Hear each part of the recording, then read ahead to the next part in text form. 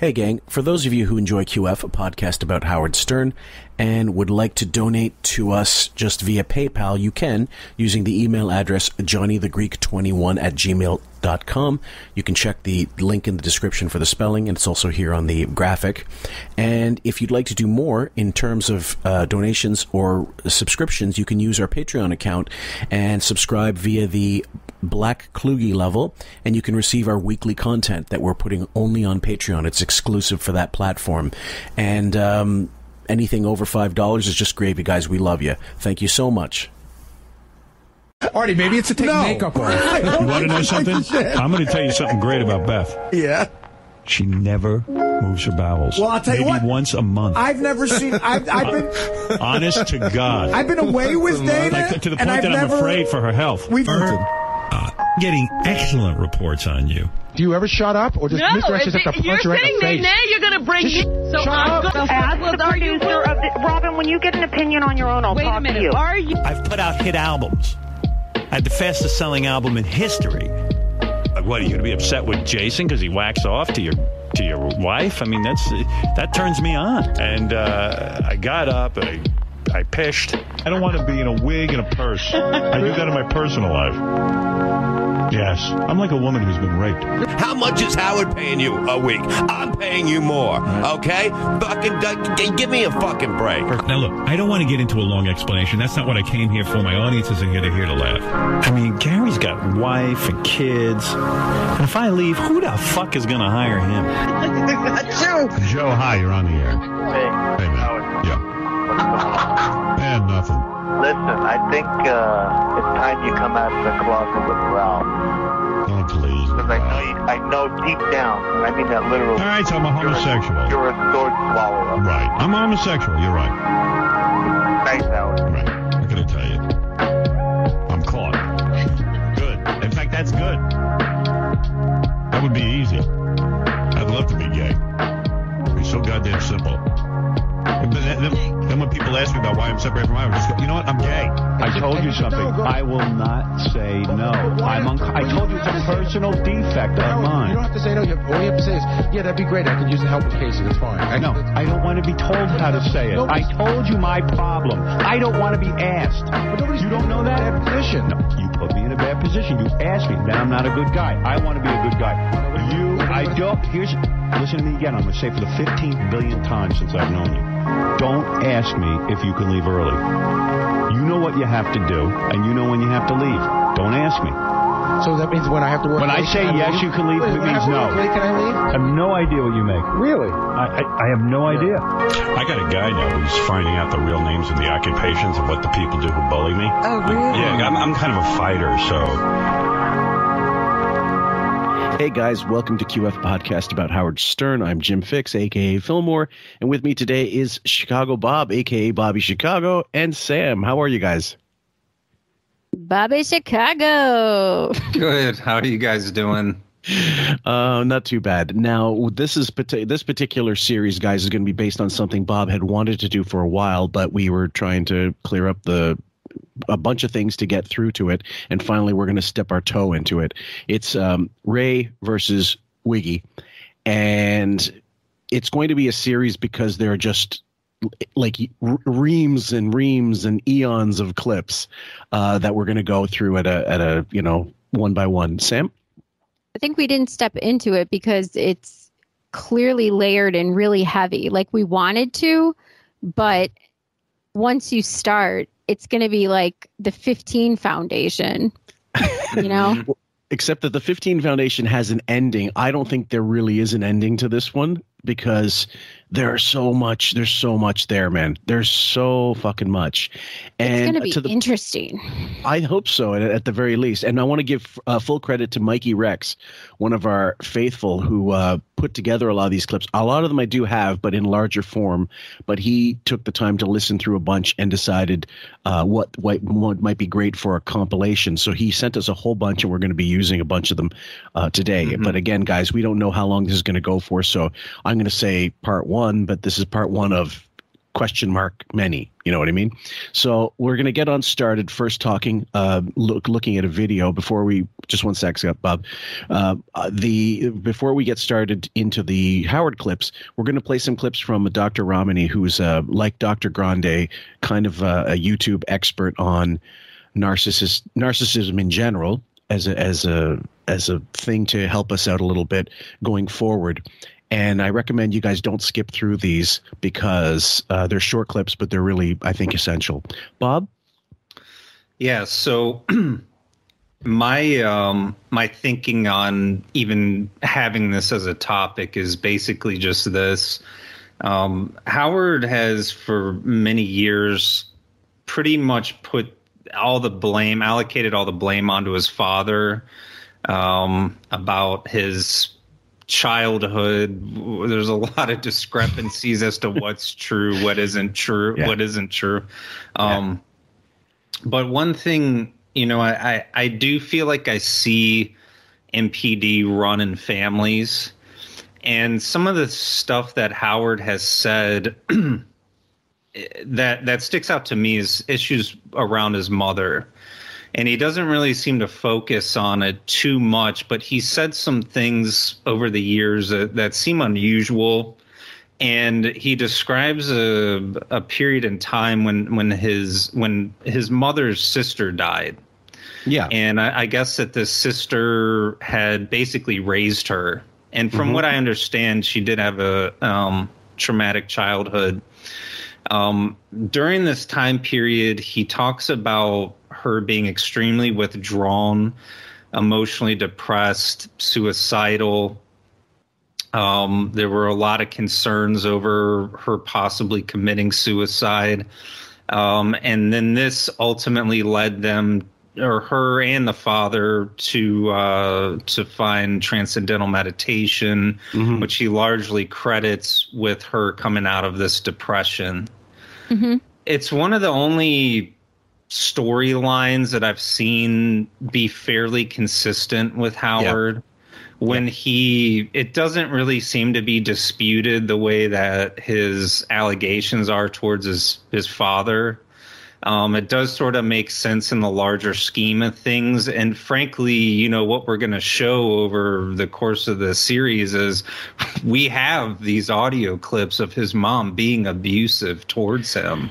Okay, but here's the one thing that people have to understand before we go any further. This happened when he was in college. This didn't happen when he was a young kid. So this can't be explained away as, well, she was narcissistic and abusive because of this early loss in her life. And in his life. So he wasn't during his formative years that this was an issue. If she was as abusive as you might, or verbally abusive or reductive, let's say, when he was a young kid, it had nothing to do with the sister dying. It was ingrained already in her psyche. So there was stuff before that, though, where he talks about how the only way that he could get through to her was to commiserate through basically trashing the other neighbors there, that she was very self-involved in her own stuff. A thing that we do seem to find with him is this theme that his needs were sort of neglected towards her own virtues and self-absorption. These are all things that you would see in a parent who has narcissistic personality disorder and a child. So yeah, we saw it even before that in some of the stuff he said. Another thing about narcissistic parents, when I was reading a lot through a Reddit thread about narc parents, is they are an extension of themselves. So they don't treat children as, you're a baby and you're raising them to be their own person. You treat them as an extension of yourself, like an accessory or just something of your own, like an appendage of some kind. So Ray treating Howard in some ways like an extension of it, like an extension of herself. And you can kind of see this treatment throughout his childhood, the way she treats him. And you can kind of see that in the way he reflects back. Well, he said that she of her. He said that she literally told him, "You are me. Yeah, you are my representative." I mean, that's about as straightforward an example of what you're talking about as there is. Well, one example that comes straight, like immediately to mind when Sam mentioned that was the exchange. Not the exchange. He explained how when he wanted to get an earring, her thoughts were, "You can't because your ear is my ear." Exactly. Like if you pierce your ear, you're piercing my ear. And I mean, I'm sorry if you're any kind of, I don't know. Maybe if he was psychologically weak or psychologically abused his entire life, maybe he'd buy into that. But he had to, if he had any kind of, I don't know, self-awareness, he had to know that that's bunk and that's nonsense. She's just not right, and do it anyway. No, not if this started at a really young age to where Howard is really depersonalized and not really given a voice. And he's talked about her struggle became my struggle. Her story became my story. This is what you see in this dynamic to where, you know, it's the same with all NPD dynamics, but what makes it so insidious when it's a parent, particularly a mother, who tends to have more emotional access to a child than maybe a father would, is they're able to get in and really at an early age sort of erase your own identity, erase your own culture within yourself so that you assume their identity. You know, we see this now with Beth. We see this kind of dynamic with him and other people. But when you have a parent, particularly a mother, who just she never seems to validate Howard, even in his success in his later years. She continues to not validate who he is and his successes. So early on, if she's able to sort of invalidate him as a person, you will ultimately take on that person's story and personality, and you'll start to see yourself as indecipherable and non-autonomous to that person. That's what makes the real trauma comes through neglect, essentially, and acknowledging who the person is and really being there for them. You're just so absorbed in your own shit, basically.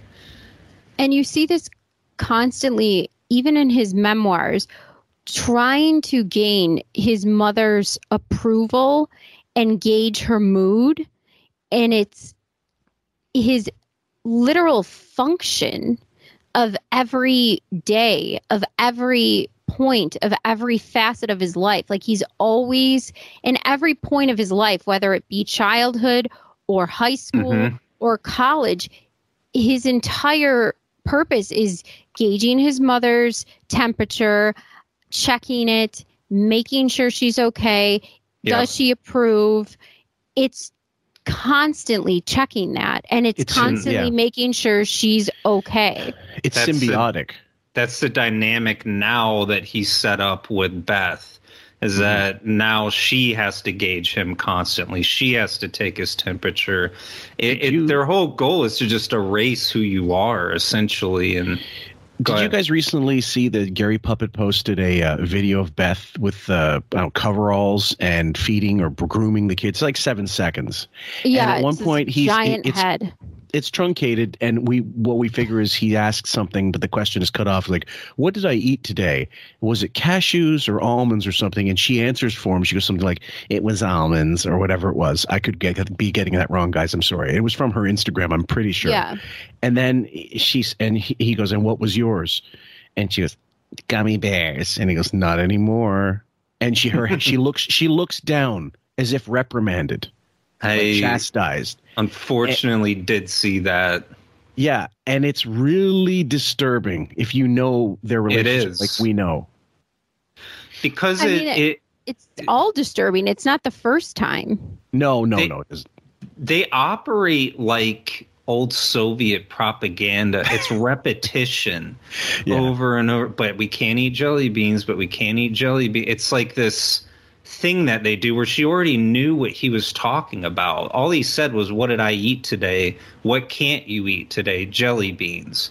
They've obviously, this is not the first time this little quip has come up with them before, because you knew exactly what he was getting at. And that's kind of the way they operate. It's this just, and this is again what Howard talks about with his mom, where he'd hear the same stories over and over again about. I was just going to say, it's absolutely parallel to his mother. He echoes that same voice. He literally sounds like her now. Yeah, he does sound like her. Absolutely. So we're going to start playing with the Dr. Romney clips, and then we'll let them play out and go right into the Stern clips, guys. When we use the term narcissistic child, let's get really clear on what that refers to. We're talking about adult children here, Kyle, because I always caution people, because I hear from people who have adolescent kids all the time, my teenager is narcissistic. I'm like, every teenager is narcissistic. It's a built-in. It's just sort of a developmental stage. In some ways, children into adolescence, they are narcissistic, and it's like a snake shedding a skin. Mm-hmm. Your goal is that they go into adulthood, and now they have that core empathy and okay, guys, going to let this one play through. And self-reflective capacity, all those things that are healthy in adulthood. But we're talking about adult children. And what happens for a lot of parents is they have this narcissistic teenager, and they keep taking that wait and see through emerging adulthood, which pretty much goes to about 25. And then they're still really narcissistic. 27, narcissistic. 35, narcissistic, mean, negating, selfish, keep taking their money, still very entitled. Now, obviously, not all of these things apply to Howard because he became successful and didn't need to take anybody's money except not dole it out to his underlings, obviously, in a fair and equitable way. Then the parents are like, oh, my goodness, what have I wrought? Okay. And I'm going to play the next clip, which is called Possible Causes. And this one's really important because, guys, we are starting at the root of what we think was the issue. And we can discuss this after the thing. Are they at fault? This is where it gets to be an ultra complicated conversation, something I really do get into in the book. Here's the rub. You had something to do with it, but that is not meant as blame. So, for example, when your children were in critical developmental stages, you may have done everything in your power to keep your kids safe, to keep food on the table, roof over everyone's head, but had to work a lot. So maybe you weren't there as much as you wanted to be. Okay, so this is Ben Stern fits right into this mold 100%. Sure. And by his own admission, well, he'll say, look, I worked, and on the weekends I made time for the family, but they understood me as my schedule was I got home late, but I was the sole breadwinner, and that explains that. So do a lot of parents, though, fit into that category. Oh, yeah. And then I guess so the onus is on the mother to create the balance, like in the interim. And this is where we're going to get into the other aspect of the rearing. And for a child with a particularly sensitive or vulnerable temperament, you're hardworking, even if you're kind in the little bits of time you saw them, maybe there was something lacking there. Maybe you were going through a really bad marriage when your kids were in certain developmental periods. And so they grew up with a lot of that tension and that conflict. I don't like ascribing that a fault to that, but the fact is the parents were sort of the background to all of this. Also, it could be. Okay, guys, you know the drill. Be that you had a narcissistic spouse. One of you raising this narcissistic adult child was narcissistic. Mm-hmm. And maybe you didn't call out the spouse for being entitled, for being so selfish and self-focused. So then in this case, when he's doing, the thing of working, which one spouse would, like many do, then Ray would have to be the tender, loving mother. But as we know, she had a traumatic experience of losing her sister. So he was tending to her and she wasn't tending to them. But as an adult, he was already an adult when that happened. This wasn't him in his formative years. But she was in his formative years, from what I understand, pretty self-absorbed and really never validated him. So, the important point through what she's saying here is if you have one parent that's working, which is Ben in this case, Ben is old school. We're talking about a guy now, I think he's in his 90s. We're talking about a guy from a different, era. Who went through the Depression. Right. So his probably, you know, what that generation came from was the mother is there to sort of tend to the children, you know, but I don't think he was getting that wasn't happening in the case of Ray, because, you know, even prior to Ray having her sister die, from my understanding is she had a very traumatic sort of upbringing in general. Right. So, you know, you always see trauma with people that have NPD. So I think that possibly what happened with Howard was Ray had always been like that. And it was just sort of an understanding that she was a brick wall and a stone wall. And maybe he was looking to his dad for more of the emotional support because his dad seemed to be a little bit more human. And he may have not received that, and he may have falsely projected a lot of these issues onto him when really his mom, sort of her duty, she was a stay-at-home mom, would have been to tend to a lot of these issues, and it just sounds like she never did. So, or I'm thinking maybe Ben did realize that Ray at some point wasn't like that.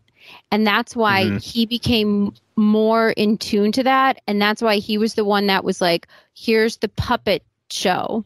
Here's the guitar. Here's he was the one that was actually providing the stuff for these hobbies. It wasn't Ray, it was Ben. Yeah, and he actually did placate him with these things. So maybe he was actually a little bit aware that she wasn't in tune to these things. Yeah, he was. But nothing can supplement that kind of relationship with a mother and child. And you do see this where someone's just working and that entire area is being neglected. So you throw toys at it, you throw money at it. You know, this isn't an uncommon thing. And that actually sort of compounds the issue because now you're kind of stoking the fires of entitlement within the kid. So, well, the other thing is people seem to forget that him and Ellen, like Howard and Ellen, were very different personalities. Ellen was very independent. She was stoic.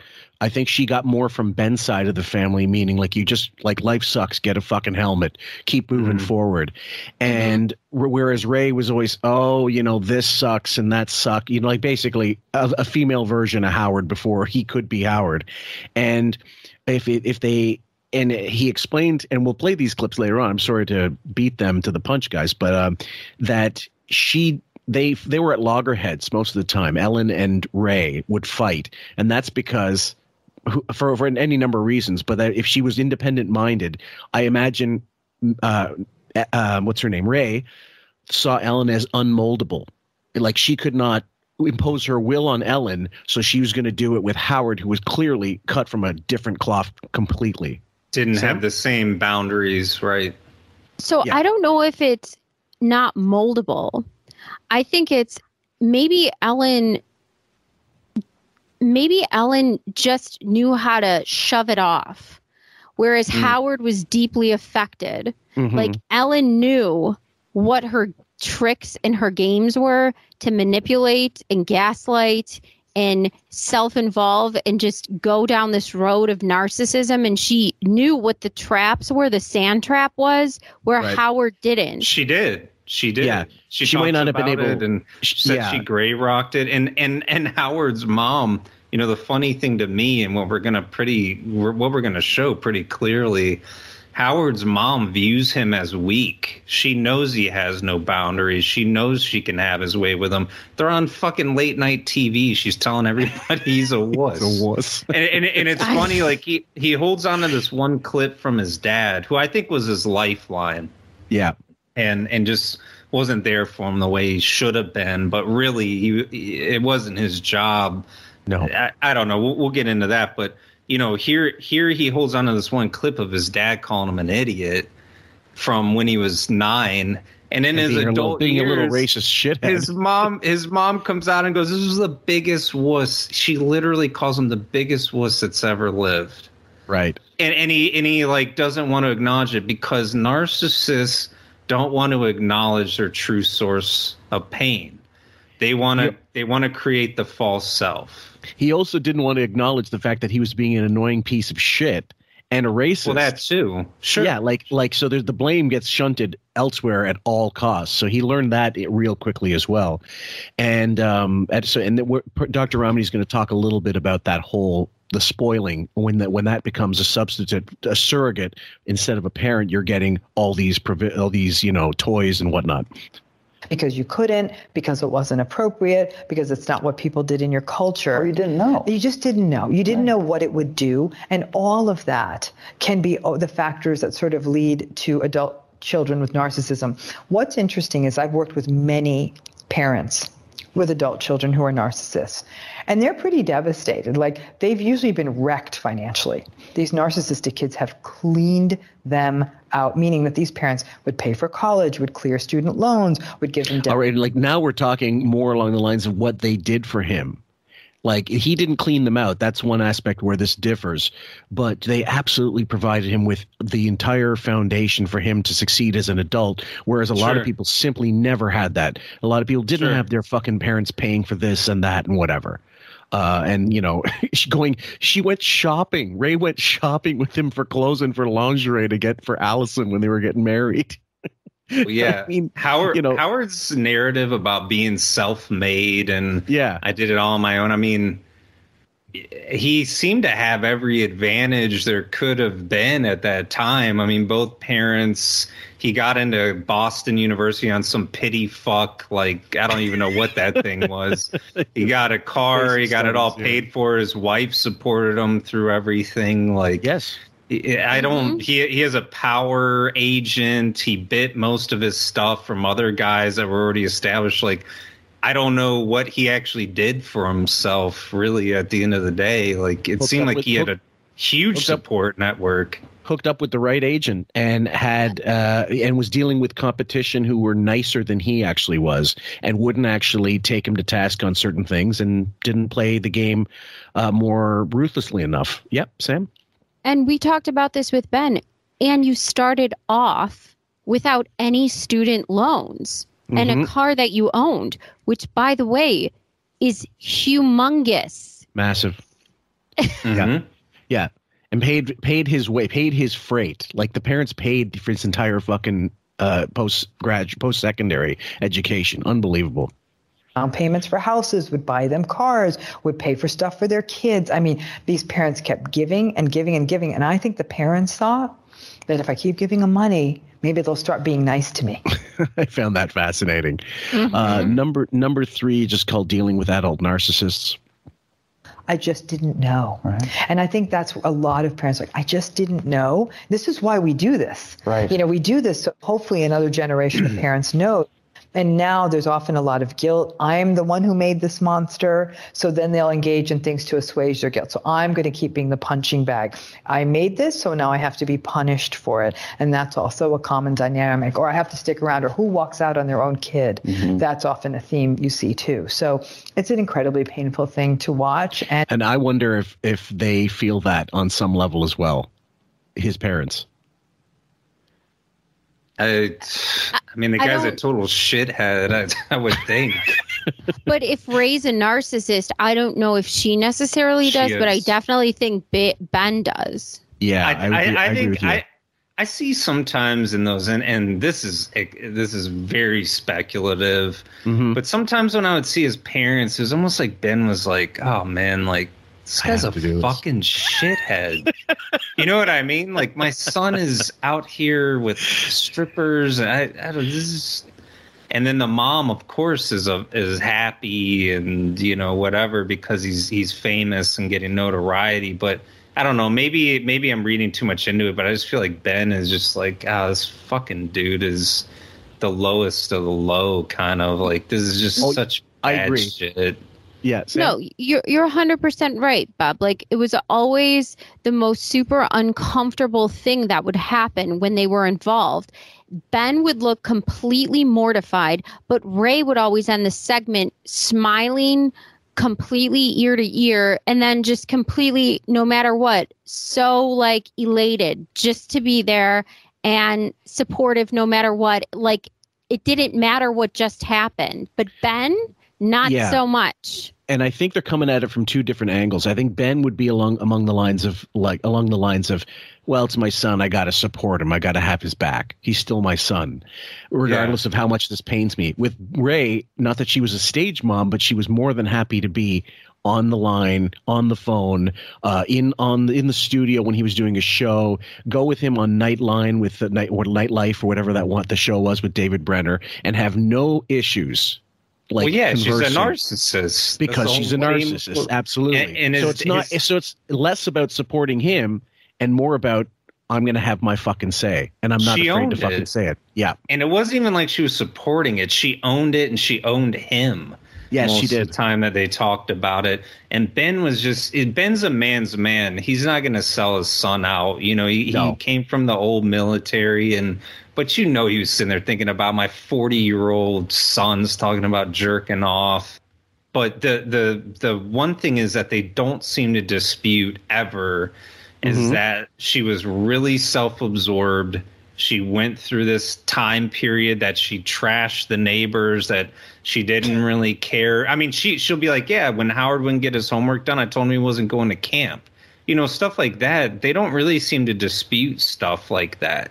This whole phase with her, this whole dynamic with her, when Howard's like, yeah, my sister, when she would get going on her stuff, you know, she wouldn't listen to her. And she doesn't even dispute telling Howard these stories about, you know, the Depression and the Holocaust. And she doesn't dispute any of that. But you can't tell a kid something like that. You know, when you're telling kids those types of stories, those need to come later in life. When you tell that to a kid when he's super young and has all this affection for the mother, you need to save those for another time. They don't really dispute that she ever laid that on him. Right. They don't ever really dispute those sorts of things, which is why I actually think they're accurate. Mm-hmm. Sam? Remember what also she did with Ellen about the one fiance that Ray hated? Well, she was dating a Puerto Rican guy or something like that, and she... What did Ray do? Yeah. Ray did everything in her power to ruin that. And she doesn't deny it. Yeah. Right. Well, are you talking about when she sent? I remember a story where she sent Howard in when she was with a boyfriend. And again, is what you see with a parent with MPD. Very little boundaries.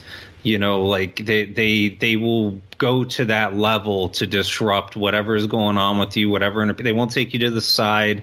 They're going to do something to humiliate you. They're going to take down your boundary. They're going to do whatever they can do. And humiliation is a common tool with a parent with MPD. Mm-hmm. Well, let's continue with this one. And there's another one more last clip. And here's the bottom line.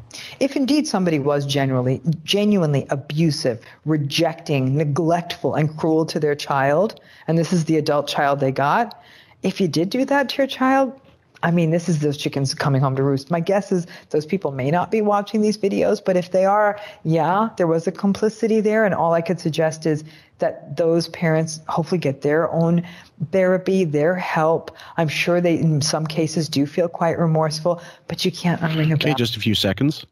Oh, so it's really still about how to find techniques to manage that relationship in the present time. Okay, and the last one is just called some summation. It's only a minute and a half. I like the sleeping dog. Yeah, I noticed that giant dog there.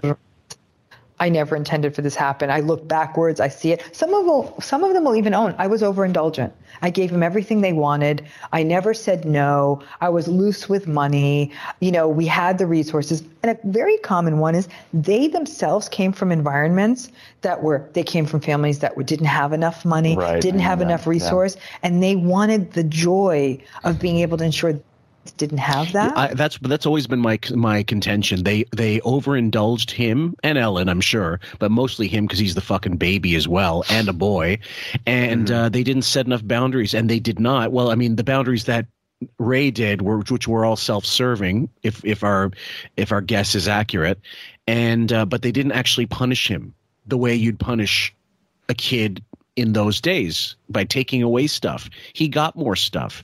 And then he had such an awful behavior. He learned somehow that if he was annoying enough and whiny enough, he would get whatever the fuck he wanted. And they didn't have the backbone to say, no, that ain't going to happen. Or she didn't, because she wanted to control him in a certain way, and Ben wasn't around to lay down any kind of boundaries. And then, so when Ben would try to set boundaries, I don't think Howard would take him seriously, because it's like, well, you're not my dad. You're not around. You're providing all this money, but it's not like you have a presence in my life. And then he decided, he's going to be a mama's boy because that's the one I can control 100%. Or I can be like, it's symbiotic. I don't know. I'm of a couple ways thinking about it, but that's my first takeaway, that they just gave him way too much and did not punish him enough when he did wrong. So as a parent, there's things like you can provide things, as many things, and materialistic things, and taking them away and things like that might not mean as much if you're just so flippant with it. Yeah. But you have to be consistent. You have to be consistent about rules, and you have to be consistent about everything. Yeah. If your word doesn't mean anything, kids don't take you seriously, and they have to live up to their obligation too.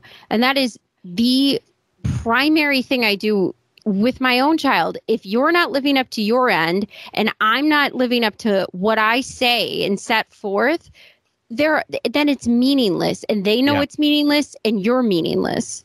Yeah. That's just it. Yeah. The boundaries don't mean anything if you keep moving the goalposts. You're right. Bob? But here's the thing with what was said in the previous video and what's being said now. When you're disciplining a kid, what Ray would do, that I know for a fact that Howard would talk about, because Howard talks about how much camp meant to him, that was the only time he felt well, was she repeatedly threatened that. So we're starting to get into cruelty at a certain point. She said if Howard wasn't doing his homework, all I had to say to him was, I won't send you to camp. Okay, those two things don't align up. So if the punishment that you're doling out is way overkill, which I think was the case with whatever Ray was doing, and God knows what they haven't even talked about. She may have threatened to send him outside. You know, he was scared of going out. He's scared of everything. Yeah, military school. Military school. This is the only thing that they're talking about. She would go right to his heart. You know, there's a big difference between, and this is the extremes that actually make everything worse. Is here you have Ben that was probably not throwing necessarily money at it the way that we think about it, but hey kid, I've worked fucking 90 hours this week. You want pets? Do you want, I mean, what do you want? Tell me, literally. Just let me want relax. Puppets? You want a dog? Like, so then you have that, and then you have this sort of remarkable cruelty that I think probably came with his mother, to where there's no middle ground that would be, because a kid isn't doing his homework. No one wants to do their homework. To threaten the most prized thing to that person that has an emotional attachment on top of that. Not like saying we're going to take your video games away from you. Saying you're not going to camp, which he has expressed many times, which he did into his teen years. She knew that she was that transcends the crime, in my opinion. And that again shows, people with NPD are extremely cruel. They love to, you see a really high level of sadism with people that have NPD.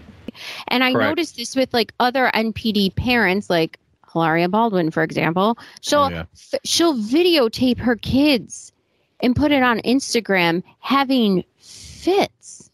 And she'll say things to them and videotape them. And it's the most exploitative, yeah. Vile, disgusting, humiliating thing I've ever seen. They're into humiliating. Yeah. Hilaria Baldwin's one we're eventually going to just make a side project and do, like, every once in a while do an episode that's going to be, adjacent.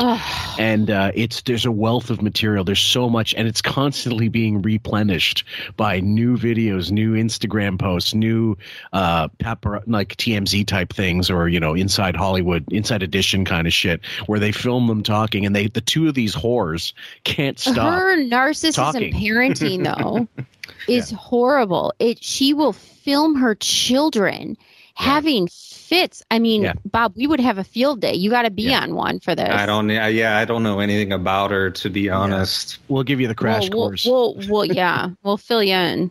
Yeah.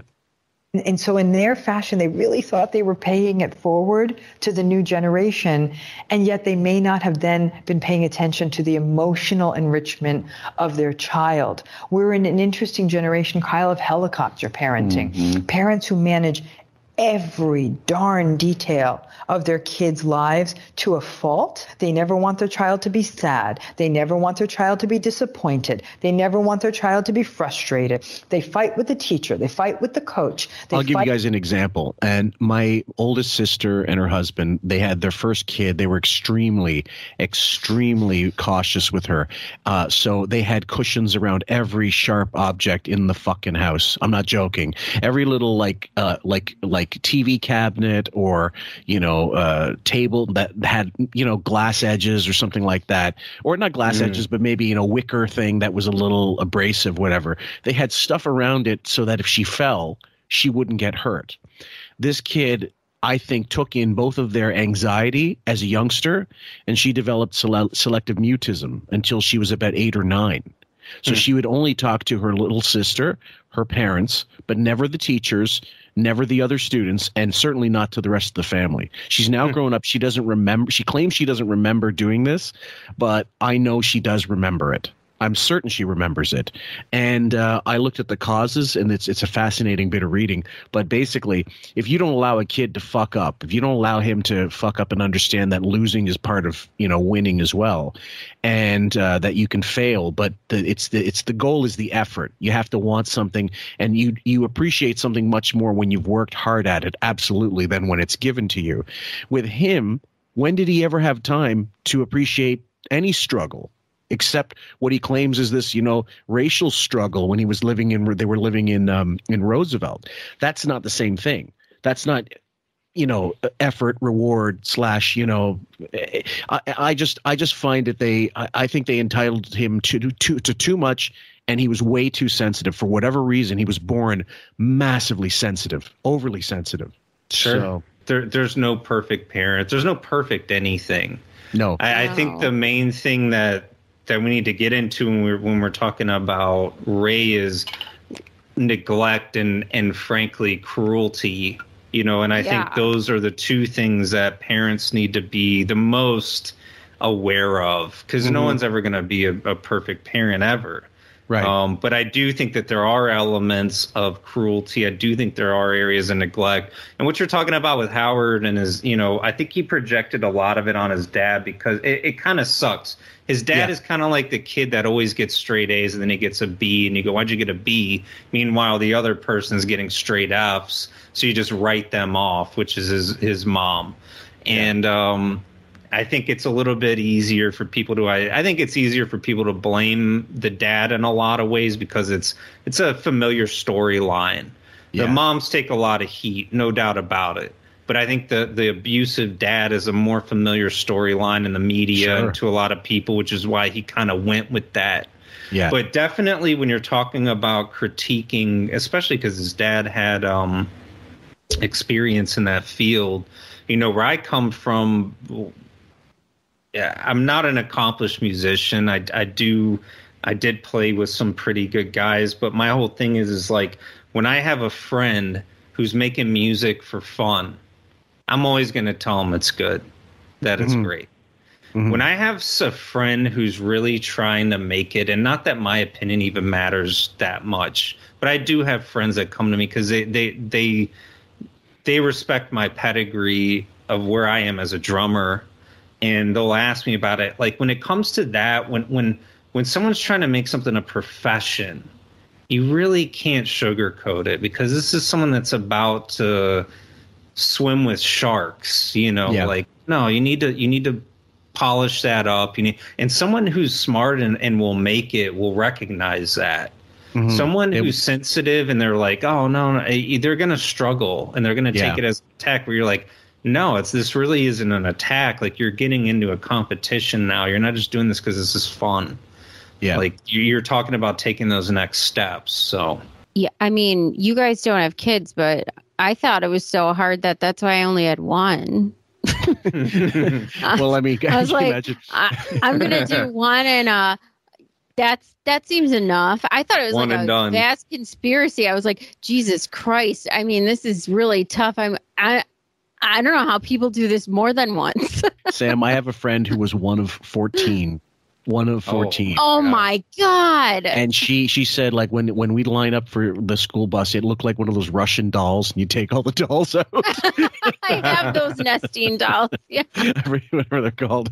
And they were not all close. It wasn't all, they were physically close, and that was the problem. Like, you didn't have like space in the house for everybody. Can you imagine the bathroom problems just with that number? God. It was unbelievable. So let's continue this one. With everyone, my child first. Look what happened in this college scandal. So these parents want they foster that entitlement, and then these kids who grow up like this can't tolerate frustration or disappointment or sadness. Those inabilities are the core of adult narcissism. Okay, this first clip is a long one, guys, but it's called Wiggy talks about how he and Ray used to rip people apart to feel better. Ray talks bad about anyone little Howard liked. Oh my God. It's 12 minutes, but let's slog through it. Everyone with their differences. My mom laid it on me, though. She gave me the guilt. You think, well, how did the conversation end? We moved on to another topic. Oh, okay. Where we basically rip people apart, and then we feel better. That's how nice. My mom and I, that's how we relate. We go through every person we know and... Who was on the list last night? Oh, I don't know. I don't want to say. It's private. No, like my mom, that's my mom and I. That's our relationship. We were very close. Okay. Let me play this one out a little bit more because I want to get all the context in full. I was living in her house growing up, and she would, get a hold of me. And I'd say, you know why I like Mrs. Blodnick? She's such a nice mom. Oh, you like Mrs. Blodnick, huh? Oh. Well, let me tell you something about her. Her son, he needs an operation, And she's taking him to a hospital on Long Island. Now, let me tell you something. If a child of mine had a serious illness, I wouldn't take it to any hospital on Long Island. Okay, hold on. I would be marching myself right into the city. Let me tell you. That's the kind of mother who cares. Oh, boy. So you say you like Mrs. Blodnick. Ah, you like her. But you don't know. She doesn't make a sacrifice. You're going to make it convenient for herself to go to the hospital on Long Island. But a good doctor is in Manhattan. In life and death, you go to the hospital in the city. Normally, you have to go, he's full of shit, but I believe him 100% on this one. Oh, yeah. I totally believe him because he didn't stutter once. It was, obviously that stupid imitation. Sam? So Ray's threatened by the fact that he and what's she doing? He likes some sort of maternal kindness from some neighborhood mom and might have said, hey, I was over Mrs. Blotnick's house. She might have made me a sandwich. She was really nice. Oh, you think she's nice? Let me tell you something. She took her son to a suburban hospital. Which is what? What have I talked about a million times? Devaluing. Yeah. They have to devalue. To. She has to in that scenario. Because her main supply, which is Howard, is starting to allocate supply elsewhere. So she has to devalue that. Yeah. And that's exactly what she's done. But in the process, she's teaching her kid to not trust adults and that most people are bad. But yeah, this is devaluement, classic. Well, this is, what this is on par with? Okay, and first of all, you don't know what people's situations is. Maybe it was not a serious thing. So you go take the kid to the local hospital and get him his boo-boo fucking stitched up or whatever. But here's the thing. When he would talk about Jay Leno later, like years later, and talk about Jay Leno, how he's a scumbag because they were going to let go of people and he decided I'm going to give them some of my salary and keep them on, whatever. He was a scumbag because he didn't want more money. He's like, oh no, that's the network. I wanted to get rid of them, not the network. Well, he was actually projecting, first of all, that he would just get rid of those fucking people if it was him in that situation. And he was taking something Jay Leno did, which was actually an amazing thing, and trying to gaslight you into thinking he was an asshole. How's this any different in concept? It's not, because I think she's projecting, and I think she wouldn't have taken Howard into Manhattan. I'm not even kidding. But she's threatened by the compliment, which she shouldn't be. It's completely. It's another person. She shouldn't be threatened by it. This is it's the something level non-threatening. This is how exhausting, and I want you guys to think about what everyone in his circle is going through, because it's the same thing. When we talk about self-absorption, it's beyond taking a photo or always talking. Every fucking thing is about these people. Things that have nothing to do with these people is about these people. This is what drains everyone around him, where you're sitting here going, what does she care?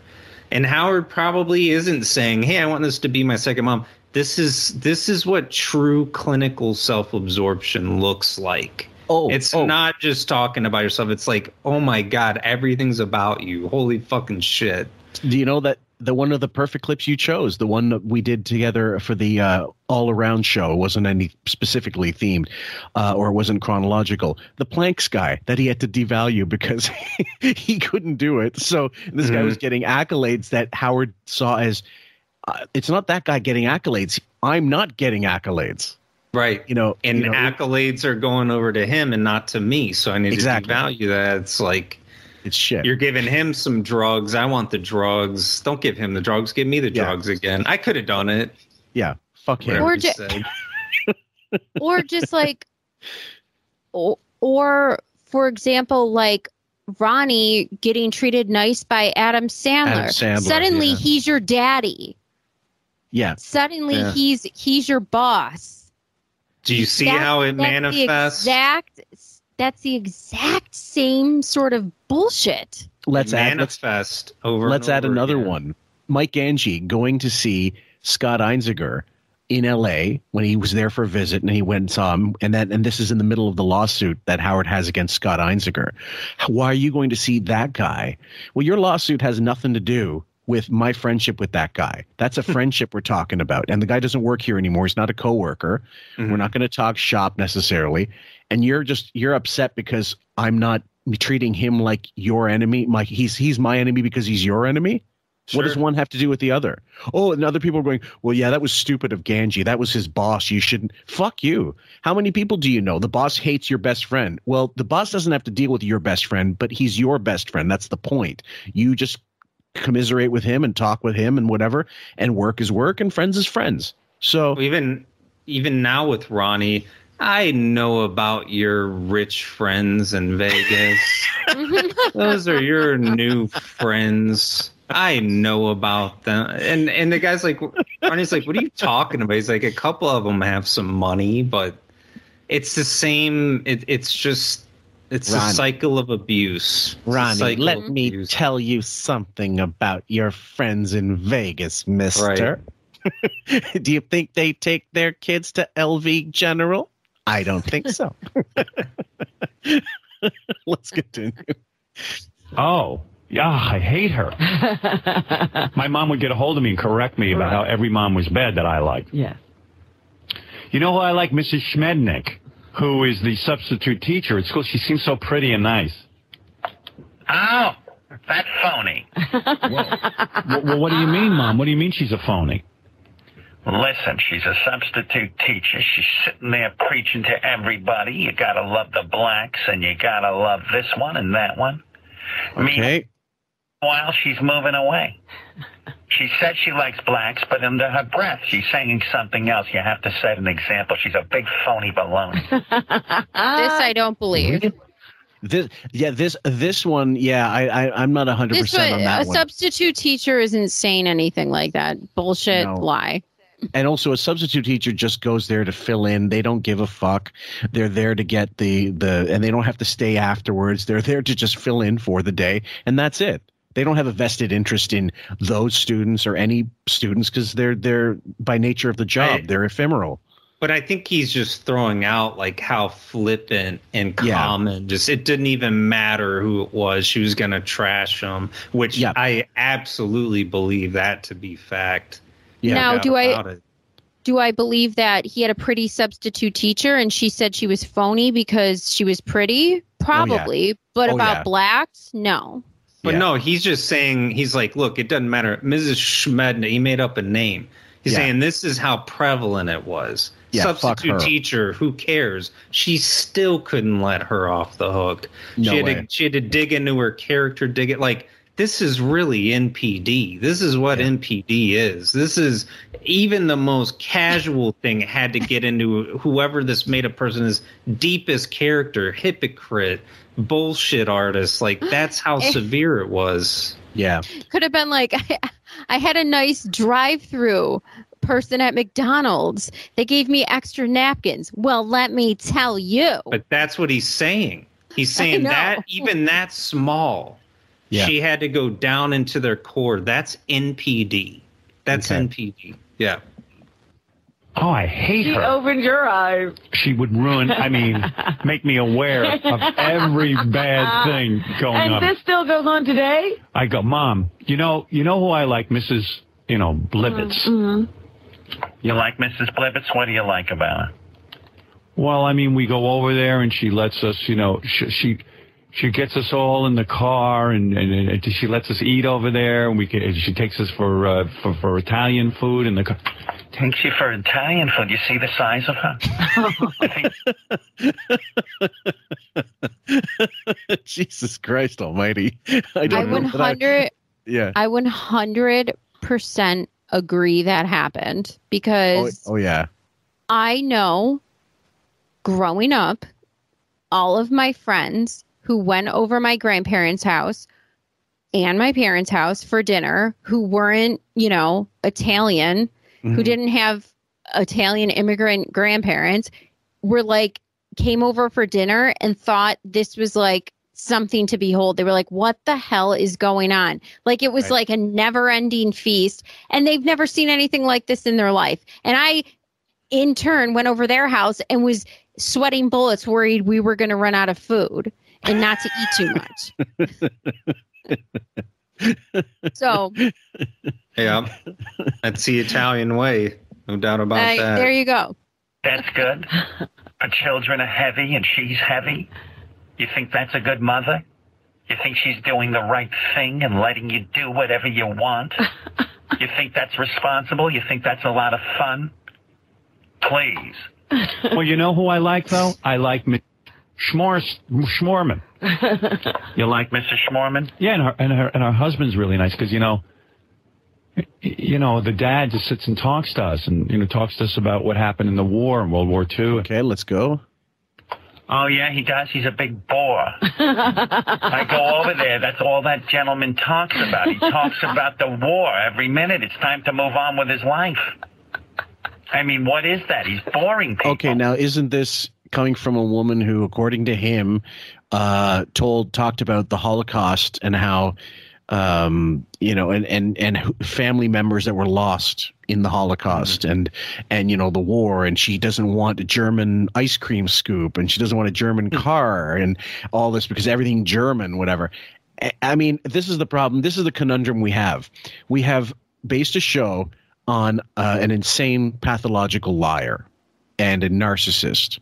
So we have to take clips in which he's recounting something. We have to decide for ourselves what's true and what isn't, and we're the arbiters. And a lot of people are going to criticize us for saying, well, if some of it's a lie and part of it isn't, who are you to determine which is bullshit and which isn't?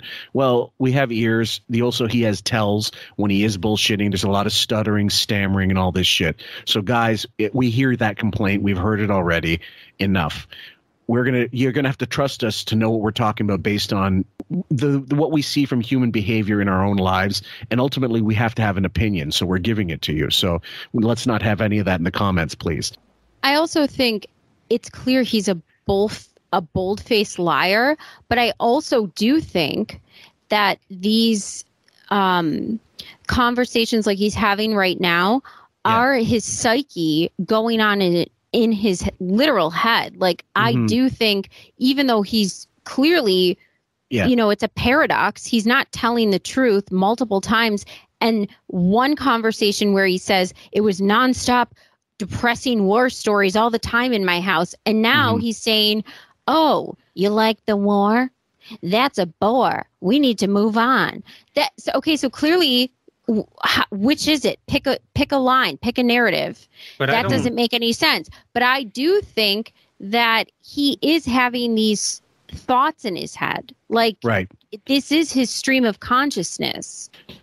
But I don't had to come from somewhere. Yeah. What he's doing right now, he's not giving literal examples. His point is that this was rampant. It didn't matter how petty it was. He's making people up. He's acknowledging he's making people up. Yes, we know that he's making up names to protect some people that may have really existed. Well, I don't even think it's that. I think he's just coming up with examples. Hey, I like vanilla ice cream. You know what? You like vanilla ice cream? That he's just making shit up, and he's just saying this is how repetitive it was. Well, I think they always partially tell on themselves, and I think he may be alluding to some of her hypocrisy here. But no, I don't think. I think he's just really driving home, which he's absolutely being sincere about, is how rampant this was, how petty it was, how it was sort of a relentless nature is kind of what he's saying, and that would all be very consistent with someone who has MPD for sure. So he's not necessarily recounting the right story, but he's probably accurate in giving the flavor of what it was like to hear this stuff growing up. Exactly. Okay. Exactly. Is this like I don't know if this would be a narcissistic thing, but in the Sunday paper, how they used to have the big bride section, like how they used to have all the brides where they give your picture. Like, like married couples, like congratulations to. Yeah. And then they'd post the bride. They'd post the bride picture, and they'd say they had announced the bride, and they'd post the bridal photo in the big Sunday paper for every city. We used to get couples, but not just the bride. I don't know it. I believe you though. Yeah, no, I don't. Yeah, and it would be like a 3-page or 4-page spread in every big city paper. So my mom used to do every Sunday. I don't know if this is narcissistic or not, but we used to do a thing when we were little. We'd go, "Who's the prettiest bride?" And we'd go line by line. No, but that's something you talk about with your daughter. You say, like, do you like this dress? What do you think about this hairstyle? How does this suit? And women do that all the time. That might be. Well, what would be narcissistic is if you did what Howard's mom did and talked about why everyone's ugly, why this is bad, why this one, why, and then at the end of it, you didn't have one you thought was pretty. You thought that they were all trash. That would be narcissism. Like how Howard is with literally everything and everybody. Everyone gets picked apart. Mean. Let's see. Pregnant, shotgun, whore. Third husband, like if you went down the list and decided to shit on every single one of them in a certain way. Right. That would have been, at least it would have been creative and funny. But I like him. He talks to me like yeah, he talks to you over and over with the same story. What is that? I mean, good. I'm glad you like him. And I walk out of there dizzy. I realize I had the only good parent. She's not still doing this now. She's changed, hasn't she? Oh, stop. She here to get a hold of you. No, of course she's changed. She's a meditator now. Right. She was younger. Hoping. Oh, my God. Everything was a lecture back then. Okay, now this is... I walked out of there realizing I had the only good parent. Yeah. See that? Yeah, but he was being sarcastic. He's like, I didn't realize you were just Jesus and that everyone else was bad, which is how a narcissist would want you to kind of feel walking away. And he mentions, I mean, like we already know he's talking about elementary school or, like junior high when he's giving these stories. But then he mentions outright TM. So definitely the before and after. And that very well may have been a drastic change in her personality to where she didn't feel she had to do that anymore. But I found that funny that was in her to make herself feel better about herself. Amazing. Let's continue. I found a spoon from Germany. What? What do you mean? We don't allow anything German in this house. I didn't realize you know my ice cream spoon that we use to scoop out the ice cream? Yeah. It's from Germany. I threw it right in the garbage. You did? We love that spoon. It was made in Germany. Your grandma Rose, she had to. It's terrible. Her whole family was just get a little bit more. wiped out. Sit down. I want to tell you about the Holocaust. But what about all those bad parents? Now you got to hear what bad world it is. Grandma Rose was a little girl. She had no one. Her brothers, her sisters. Everyone was killed by the Nazis. She hid on a farm. There must have been more farms in Germany. There are farms in Germany, lots of them. Hid her in There are a farms everywhere, you fucking idiot. With this instability in a NPD home is something as insignificant as an ice cream spoon. He didn't realize that was going to escalate into this extreme trauma. Like he's starting to tell on himself the longer, and not even telling on himself, starting to reveal more as this kind of goes on. Yeah. And he's like saying, we didn't even know this. It's a fucking spoon. No one knew what was going on. He's like, this spoon escalated into just extreme trauma. Yeah. And I had to hear about this trauma. And like, he's just kind of, I think, reflecting on how unstable everything was and how there was landmines all over. And that's NPD. It's these landmines and instability and trauma everywhere, even a spoon. But it also creates like this, for Ray, for being this like liberal thinking person that he also hails, it also creates this blanketed hatred towards, people were forced into a situation during a wartime that they necessarily didn't agree with or didn't want to be a part of, Well, again, it's kind of a classic cult leader. All these NPD people are sort of little cult leaders in their own way with their circles. Whereas you can't trust the outside world. The outside world is a scary place. You need to stick with me. I'm going to tell you, and he talks about that a lot. How he was terrified of the world, and his mom was sort of the person who guided him, and it's carried him. I think Howard is terrified. We see it now with the COVID stuff. I think he's completely terrified of the outside world on every level. I think he is completely frightened by every single thing.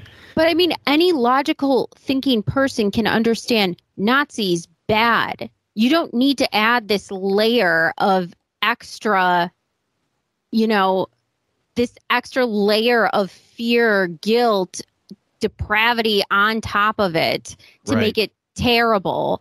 Well, you do if you have NPD. Right. That's what I'm saying. Right. Well, especially considering post World War II, that would have been such a huge part of the history books in school, at least in North America anyway. There's still Japanese textbooks that omit their atrocities in the rape of Nanking, and that's part of why that's still an issue politically, because they're not admitting their culpability in these horrible atrocities. So at any rate, for Ray to say this, isn't it akin to superstition? I think it's akin. I think it's just akin to abuse. Okay. You don't know what you're getting into, any minor thing, and then now you have to suffer a trauma. I'm gonna scoop ice cream with this thing. That thing was made by people that tortured your grandpa. You're like, what? What? I didn't do anything wrong. I was scooping ice cream. No, you need to be abused. That thing, that's NPD again. That's what NPD is. It's almost like when Beth was like, we're going somewhere, and he has a tickle in his throat. Yeah. And then he magnifies it. Yeah. And then he has to go through the whole trauma of, I'm going to be sick for this entire trip, and then I'm going to be down for a week. Yeah. Well, it's going to be your fault, basically. And it's going to be your fault, and I'm not going to go to work, and I'm not going to go to the show because you made me go to LA. Well, then you get the perfect, I guess the the cum shot of all NPD kind of events was Gary's dinner party, where he ended up blaming every single person, including the hosts, especially the hosts. Oh God. And he blamed Robin, he blamed Artie, he blamed like Benji, all kinds of people on, his bullshit, wouldn't ever accept culpability, which was funny in that the way that it manifests itself on the show, and it was still funny to listen to, but when you hear it through the glass, when you see it through the glasses of, my God, now I understand more about this whole psychological problem, then it's disturbing. It's a little more disturbing when you hear it like that. In the original incarnation, man, I laughed my ass off hearing Artie go, you should have brought your pajamas to the fucking party. But you're right. It is seriously like a giant jerk-off party in every direction. Right. Well, yeah, he didn't want to be there. Anytime that they're forced into something they don't want to do, let's even harken back to the Jingle Ball or whatever he had to go to with his wife. That was routine at best. Yeah. They will really make you suffer. I mean, he's scared of the world. He doesn't want to go into the world. He doesn't want anybody to control him. Control's a big thing. Believe me, if you try to do either of those things with this guy, you're going to take a fucking beating, a bad beating. And that's what he does. And when he got to Gary's, he made them take a beating. The poor band outside, he shut the door on. that was chef. one of the chef. He didn't care about dessert. They left. And everybody knew, we weren't there. He sent a message to everybody. And then on top of that with the Jingle Ball. The dog. Right.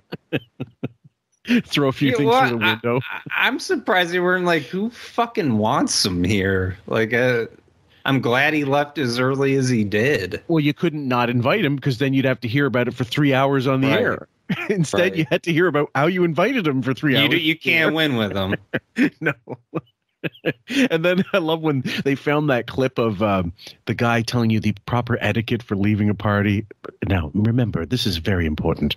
Make a quiet exit. They all started laughing. The funniest part, too, is they all were silent when he left. Now, if it were me and somebody was that rude, I'd be like, what in the flying fuck was that asshole? I would have I would have been like, what a piece of shit. Thank God he left. I promise you they all said that. I guarantee they all said that. Oh, yeah. And he projected all over Beth. You told me you wanted to leave. And she's like, I didn't really want to leave. And she goes, I only wanted to leave because you were miserable. And you would have made me miserable. That's exactly right. We have to do that one at one point. She was eating her hair in the car. I guarantee it.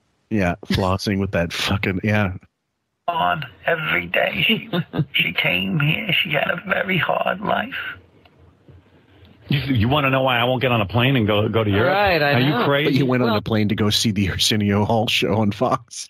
And Jimmy Kimmel parties. Like when you went off on Tuesday about Germany, I mean, you thought you were in World War II. Oh, that you were hiding in the cellar. But I really liked some of the moms. Sure, it sounded like they were fun. They were fun and fun, yeah. You're looking for fun, right? They can't tell their children no. Well, she couldn't tell them no. I mean, by holding, like you're right, actually, Bob. By holding the camp thing over him, it probably fell into a cruel and unusual the category of cruel and unusual punishment. But typically, if someone didn't do their homework, what would they get punished with back in the day? Grounding. You can't watch TV for whatever. In the old days, we're not talking about corporal punishment, just kind of standard stuff. But to say you're not going to camp, knowing that was his fucking escape, like you're not going to get out of my clutches. And then him talking later on, years like in another clip, about how when he went to camp, his parents never visited him, which is what you're not supposed to do anyway. You pick them up, you drop them off, and pick them up. And we should play that clip. I'd love to. I don't know. If it's part of this, but I don't remember exactly where. I'll see where I can find it. Go ahead. Where he pretends like the he doesn't have a family. That's what you're talking about, right? Yes. Yeah, we should play that clip. He's completely a lost boy. But he is saying here, that their parents don't tell them no. Well, maybe they don't need to be told no because their parents clearly probably have regular expectations for them laid out. They probably have regular, normal things. They don't have to go above and beyond. They don't live unreasonably and then all of a sudden lay out the kitchen sink. You're not going to camp out of nowhere. Yeah, they're not. It's all about her, and she's taking away from him, and she's invalidating what he's saying. I'm sure And they've never even said to him, like, the expectation, okay, so here's what you have to do and maintain this. And then here's what will happen if you don't. You know what I'm saying? Like this normal sort of protocol that goes on with school or whatever. And then instead, she has some emotional flippancy that just switches off and is like, oh, you didn't do your homework? No camp. I mean, it's just like. And in the Ablo clip, you got him saying, maybe I'm not the right person for you. Maybe, maybe it's time. And he goes, Ablo's like, you're threatening abandonment, basically. Right. Yeah, that's exactly what he's doing. That's exactly the same parallel. Like, why are we going from just talking about something to DEFCON 5? That's crazy. Yeah. Well, give me 1 sec, guys. I'm going to try to find this and put it on another media player because it's a 14-minute clip. I got to get to the exact part. So give me a moment. So, guys, we're basically going to – I located the clip I was not sure I had. I knew I had it, but I didn't know exactly where. And we're only going to play about a minute, maybe a minute and a half. Then we'll go back to the original clip. But just because we brought up the camp thing, we thought, why not just tell you guys by playing you the clip itself? So here you go. And there was a visiting day. And I would beg my parents, please do not come to visiting day. Now, I'm not even making a joke. I would say to them, please don't come. I so cherished the 6 weeks. It was only 6 weeks. If they would have made it 7 years, summer camp. It would have been great. It would have been. I wanted to live there. I can't even tell you how much I disliked living at home. Wow. This camp was everything to me. Yeah. My mother would threaten me during the year. She'd say, if you don't do well in school, you're not going to summer camp, Camp Wilmot. And it never occurred to we'll let this one go through. Her that you were most excited about being away. Yeah. Well, it should have.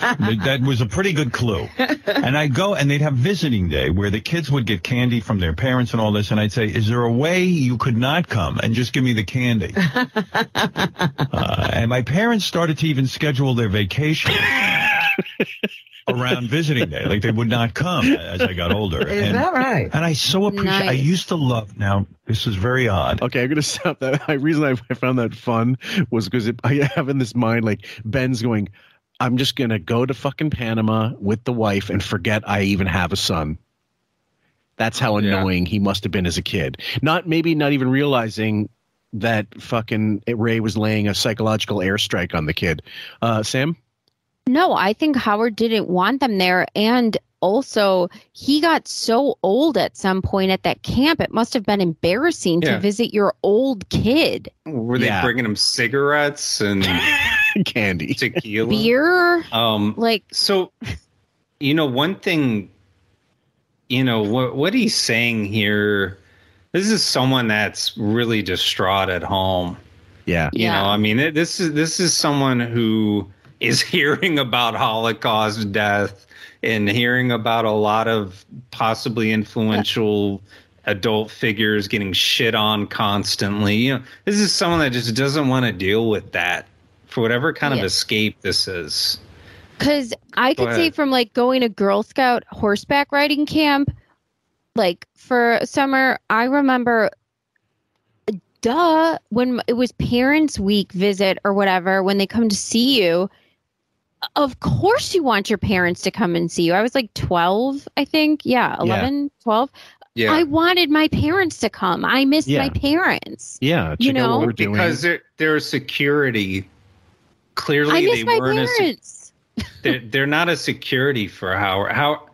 Howard is genuine here when he's saying, I just didn't want them to, because there was a heavy emotional burden at the house, and the emotional burden was what he's talked about with his mom and what she went through and what he identified.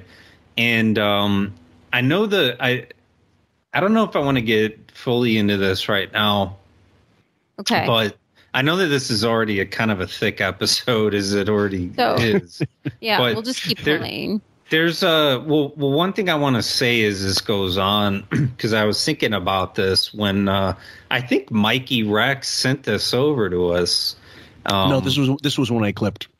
Oh, okay, so yeah, that's right. You were like, is this relevant? I'm like, yes, this is relevant. So,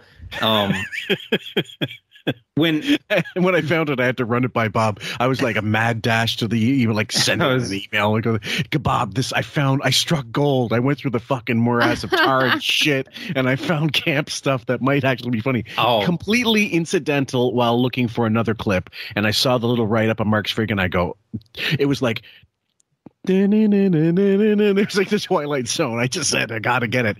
And by the way, guys, I'm gonna have to preface this with a little disclaimer. We are not explaining. We're just trying to go to the roots of why he's become such a shithead. Yeah. This isn't to excuse him as an adult not to be able to fucking have surmounted this horse shit and parlayed it in 40 years of bitching about it, which is really not what we're trying to do. We're just saying let's see where the early stuff takes us. Sam? And I kind of find this more or less like also a discussion in NPD itself, which I find fascinating. And I think people can get a lot out of that. Yeah. Okay. Well, but before this goes, what I was going to say when I heard this, and a lot of the stuff that goes on with his mom, why there's kind of a difference. I did have an interest when I was younger and kind of body language, and a lot of it has to do with if someone's being deceptive or not. And I don't know that that's necessarily a part of psychology. I don't really know what you would classify that under. But one thing with Howard, the way that I can tell whether he's being deceptive or being truthful is that, and I found this to be very consistent across the board and a very useful tool. When someone is telling you the truth, they tend to have a mid-pace rhythm. It tends to be consistent, like the actual way that they're presenting it to you.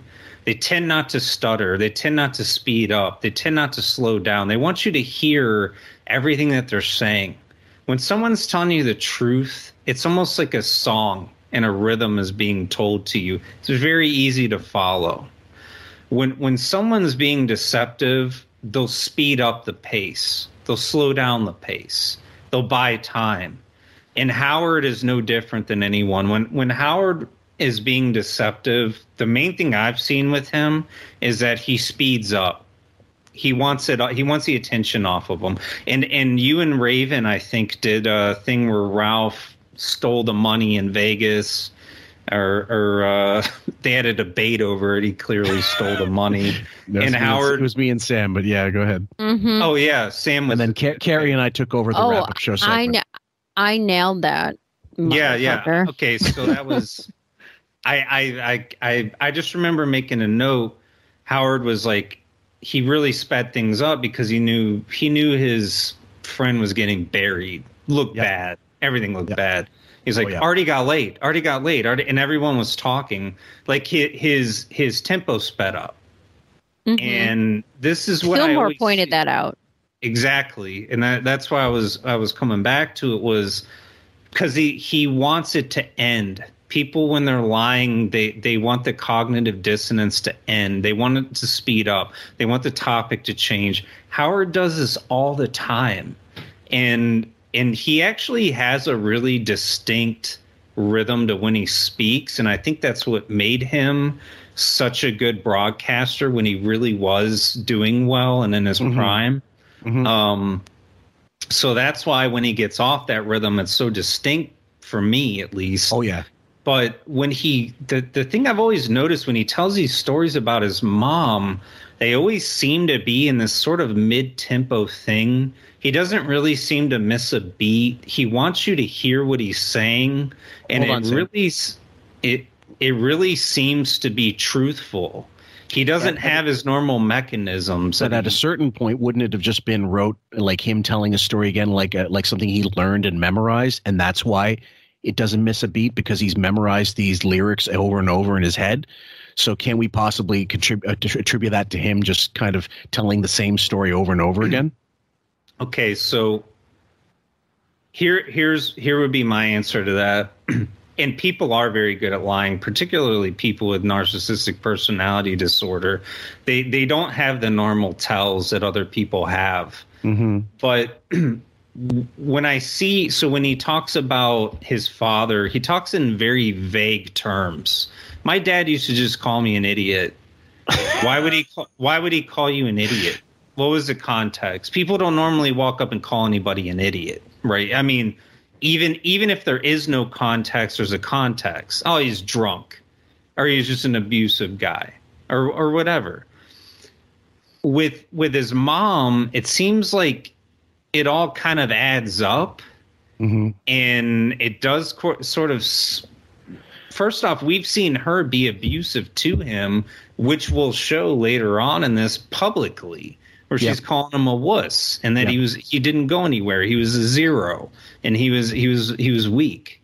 We've never seen that with Ben.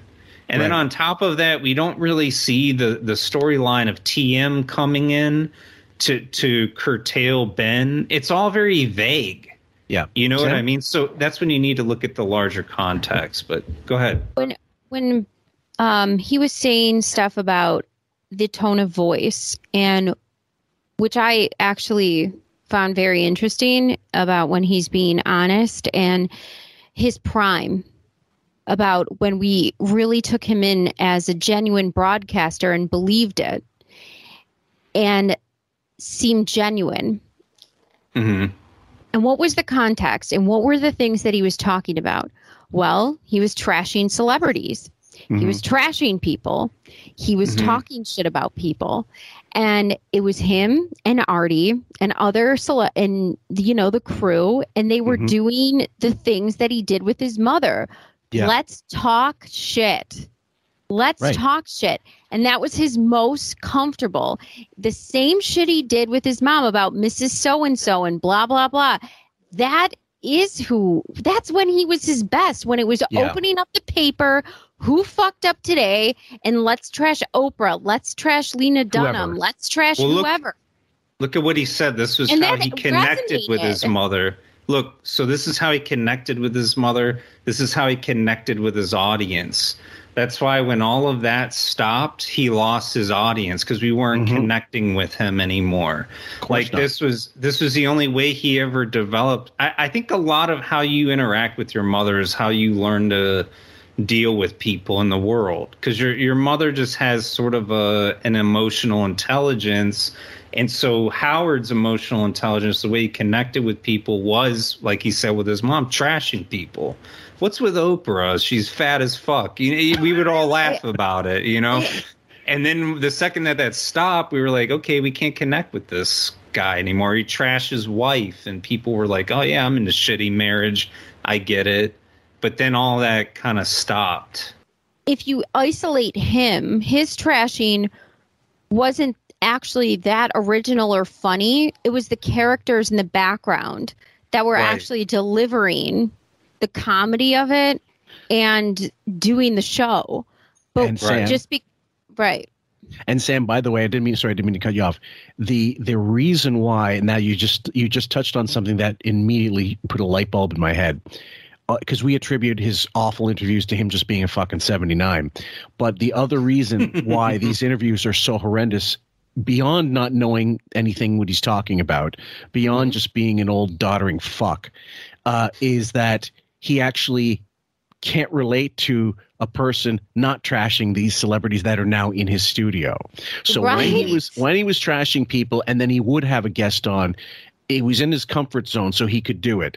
But then now that he's not allowed to trash people, or only certain people, which now at this point, who does he trash? Anybody. And he doesn't even mention people who used to work on the show. He edits them out practically from every fucking video that you see on his channel, as if they didn't exist anymore. So that's not trashing anybody. He doesn't trash politicians that he thinks are hot.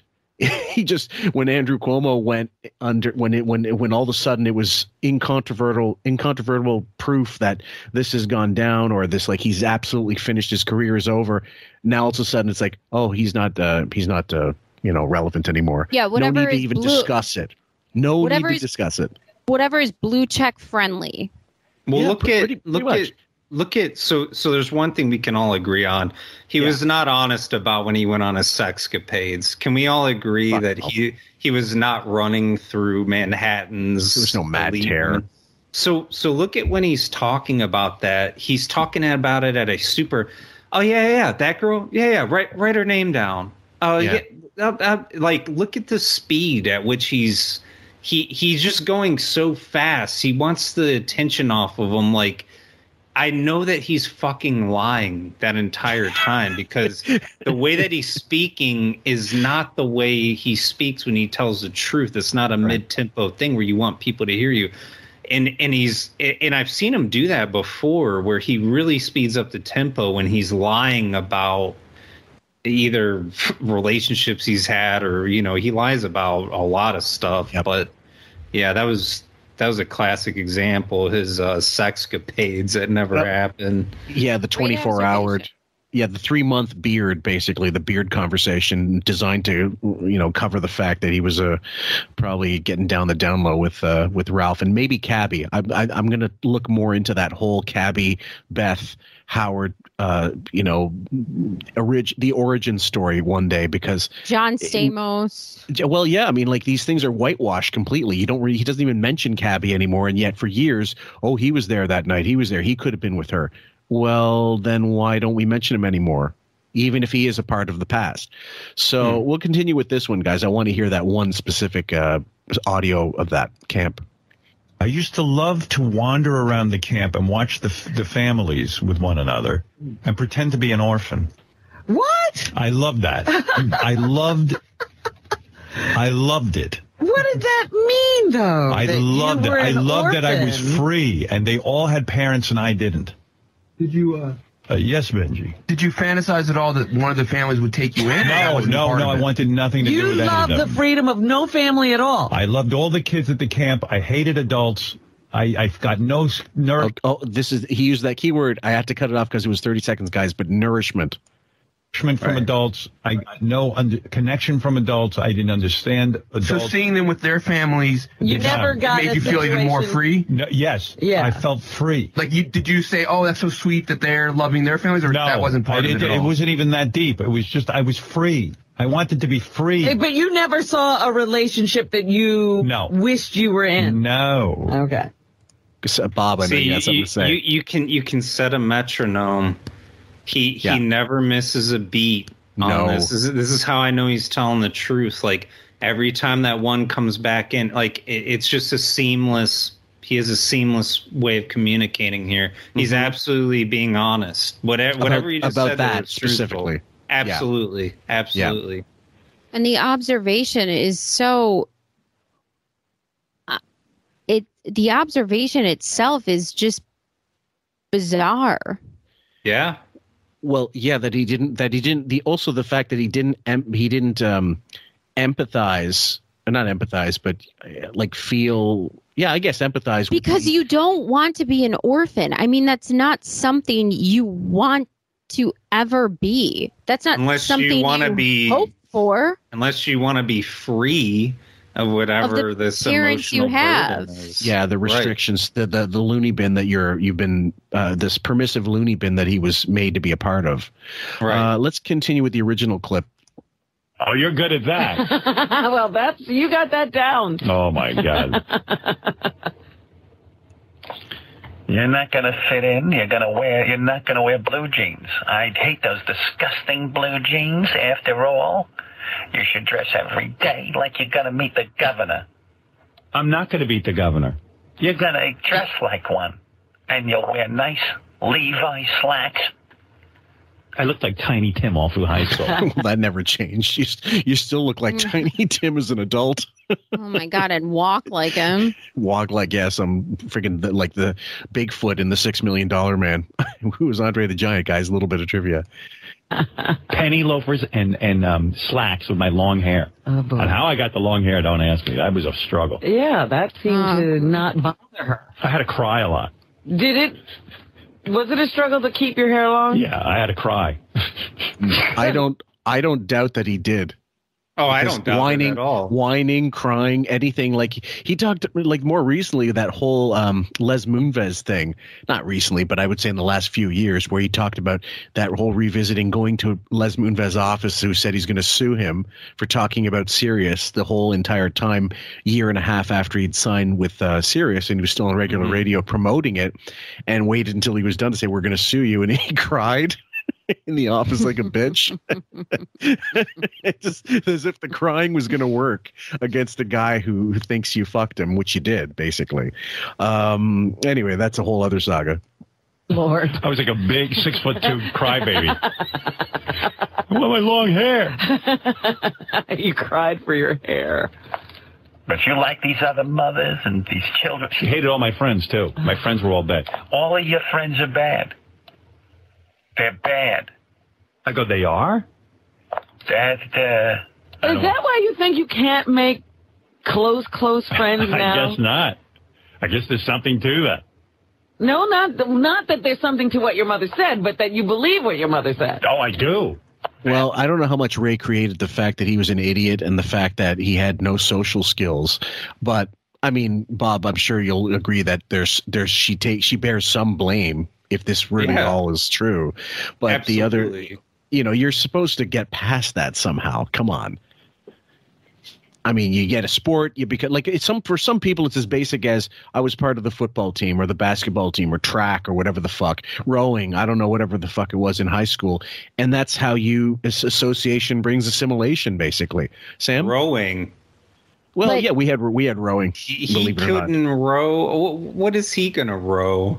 But the point is that a person, like a narcissistic parent that has their clutches in somebody so severe, exactly, they can't do that. They are paralyzed. You're seeing a complete removal of an identity. Yeah. He's saying, well, I think this person is this way. Your friends are terrible. Their mothers are terrible. The neighborhood's terrible. The movies are terrible. Everything he does is hers. Yeah, that's why he could never. When I talk to my friends, I have an identity. If I'm like, hey, my friend Kyle's pretty cool, and then my mom was like, no, he isn't. He's terrible. The next time I see him, I don't even know how to interact with him. It's like, my mom thinks you're the devil. I was like, should we not hang out? I mean, I guess not. Yeah. Our parents, of course, have had. We've had friends in our lives where I'm sure our parents were less than thrilled with some of our friends. For sure. Like choices, Oh, yeah. But if they were all of them, then that would be weird. Well, it would be weird for certain. And the other thing is the idea that as an adult like him, it would explain a lot more about why he could never settle on a look, because his mother didn't tell him, he had to be told something is a good look and it isn't. And, you're going to do this. And you're going to need someone to tell you what looks good, even if it looks like shit, and you'll just go with it. You're seeing a complete destruction of an inner identity on every level. He's saying the way I identified with adults was wrong. The way I identified with my friends was wrong. The way that I identify with my parents was wrong. Everything was wrong. Are we having fun? Exactly. That's great. Oh, for fuck's sake. One has a fresh mouth, and believe you me, his parents don't teach him properly. You will be hated, and I will be your only friend. My one friend. Believe me, those friends are overrated, fat, dirty, filthy. Go sit in your room where you're safe. This is like the more you listen to it, the more you kind of cringe and get like, you almost get like this, that film on your teeth that feels like you got an Angora sweater in your mouth, and you can't wait to scrub it off. That's how I feel now listening to his impression of Ray. If that really did happen, like if that was an exchange they had, I think it happened, and I think here we have his dad. The only thing he could say is, "You're a moron. You're a moron." Here he just did like a fucking 10-minute impression in detail, talking about his friends. Like, no, this is where you're getting your fucking problems from, dude. Like, this is weird. You just seamlessly went on. Norman. He really is Norman Bates, man. Oh, he is. Yeah. Yeah, it's like a fluoride treatment at the dentist. It's like terrible. I mean, it's just brutal. And when you're hearing it go on and on and on, like, and just go to your room and sit there and don't come out and hide from everybody. Now, anytime he's ever tried to anytime he's tried to get an identity and socially interact, like in one of his sort of personalities, whether it be after the divorce and he's Mr. Strip Club and, whatever sort of clothing he's wearing and whatnot, what happens? He immediately kind of reverts back to hide, go back in. It's like it's either go full out and then go right back in. It's overcompensating or treat, right? Or the idea that he needs, like, I'm just thinking about that Arsenio again, that appearance that he had to fly over there, couldn't fly over by himself. He needed Gary to accompany him. And then Mommy Gary. Yeah, well, yeah. And then when I'm going out in the town, I need Ralph to be with me, and then security guards. I need security guards. Like in New York, you don't need maybe now you do, I don't know, but in the the heyday of Stern, do you really need security guards in New York? We had a whole conversation about this. You can just go out. Most New Yorkers leave you the fuck alone because they know, like, it's very commonplace for people to just leave each other the fuck alone. He needs wingman for wingman for wingman. Like, he cannot approach a woman. No way. He needs what, and he talked about it. He's like, that's why I have Ronnie. Ronnie will go up and say what blah blah blah to a chick. And he's like, I need, like, he needs that. There's no way that he could ever deal with a chick going, oh no, you're fucking weirdo. I'm not even doing on that. Even on the show, when he would do his assertive, kind of absurd, disgusting lines to a woman that he thought was flirting or, shock jockey radio, and say a woman said something back to him that kind of was flirty back, and she was even hitting back more forceful, you would see him revert, like, uh-oh. Yeah, he's a huge wuss. Uh-oh. That's why I don't know what to do now. Yeah, his appearances on like Jimmy Kimmel and Dave Letterman, and I hate watching because they're so overcompensating, and I can just see this guy is terrified, and it's just so over the top. The way he takes it over, it's just like, dude, relax. Well, I guess my mom had a lot of fears. She grew up terribly. I think she was a little paranoid. Yes. She had a horrible upbringing. She had a tough life. Yeah. Don't I know it? Oh, you think you have it bad? Well, listen. I was passed off from family to family. My mother died when I was 9. I had no one, except for my sister, who passed away. And then my father, your grandfather, who I want you to love, and you don't need to know all this. Okay, she's going to say, here comes the horror story about the grandpa. I'm telling you this, but I shouldn't be. He would pass us off from family to family. And then one day he remarried, and I was so happy because I got to go home and I would have a family. And he ruined that. He got a divorce from that woman. I loved that woman. She cooked us food and did our laundry. I never had a doll. I never had a clothing. I only had one pair of underpants.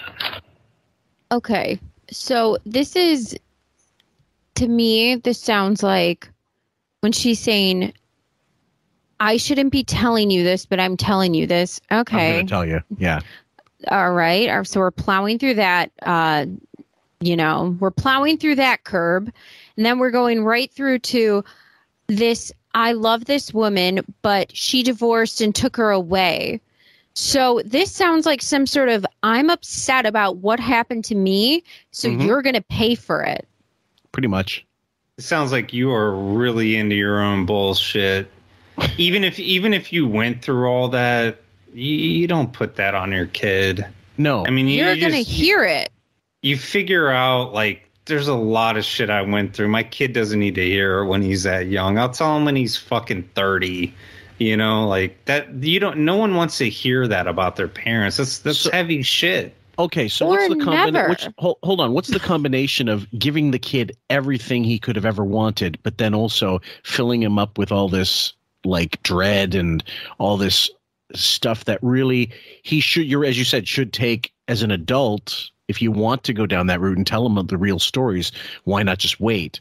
But it doesn't seem like it's like if you want this, you're also going to take this. You got to finish off the plate. Whatever we give you is what we're giving you. Take it or leave it. Well, what do you mean? What is it? What it is now is Howard Stern, because it's a combination of those two things. That's what I'm saying. Like I could understand his antipathy or his inability to really emote if he'd been raised by two emotionless parents or really austere and really like fucking stern, pardon the expression, stern or super corporal punishment, like he'd beaten. Like I can understand if he turned into an out and out sociopath more than I can, which he might be anyway, but I can understand it more if he had more extremely negative parents. And I don't know that it was always the case. It's just, I find it fascinating. I just want like this whole trajectory. His mom was an extremely negative parent. Listen to what he just talked about. Yeah, that's not a positive parent. That's not a nourishing parent, as he says. That's not a supportive parent. That's someone that's wrapped up in their own bullshit that's traumatizing you. But his dad would have been. But except that he's not really his around. His dad's an old school guy. He didn't know how to fucking cup his balls. I mean, he probably wanted. I'm gonna give a little bit of devil's advocate, or I'm gonna say a little levity here.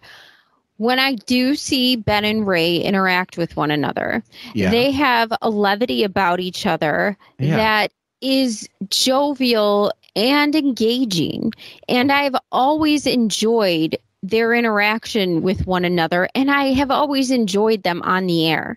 So there is something about their personality that is quite engaging.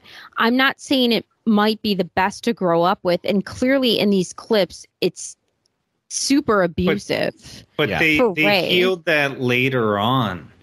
And Howard talks about in other interviews where his dad actually said to her a couple times, let's become alcoholics, because she was so self-absorbed, so depressed. He didn't know what to do with her. She's completely narcissistic. She's completely into her own bullshit. She's laying it on her kids. She's laying it on her husband. Right.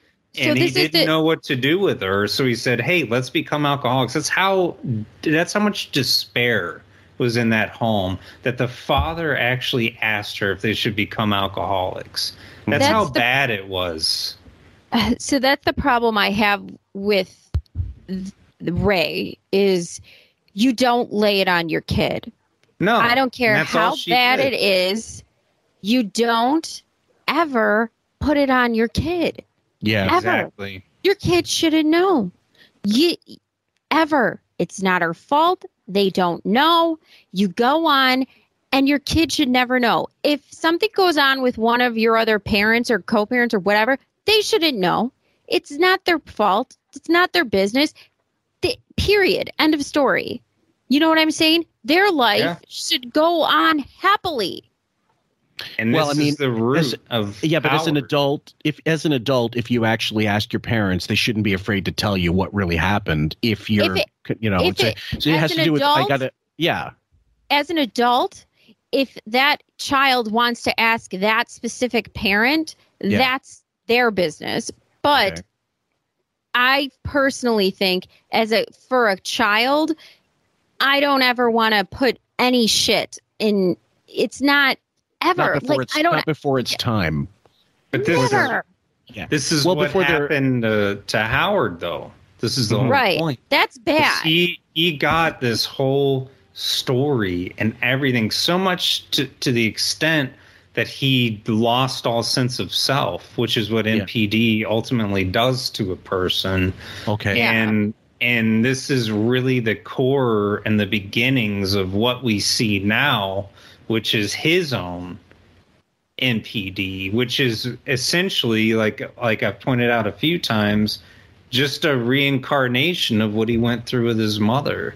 And why? So what did he do to his kids then? He neglected them. How much have you guys covered that? So then wasn't that an ultimate favor?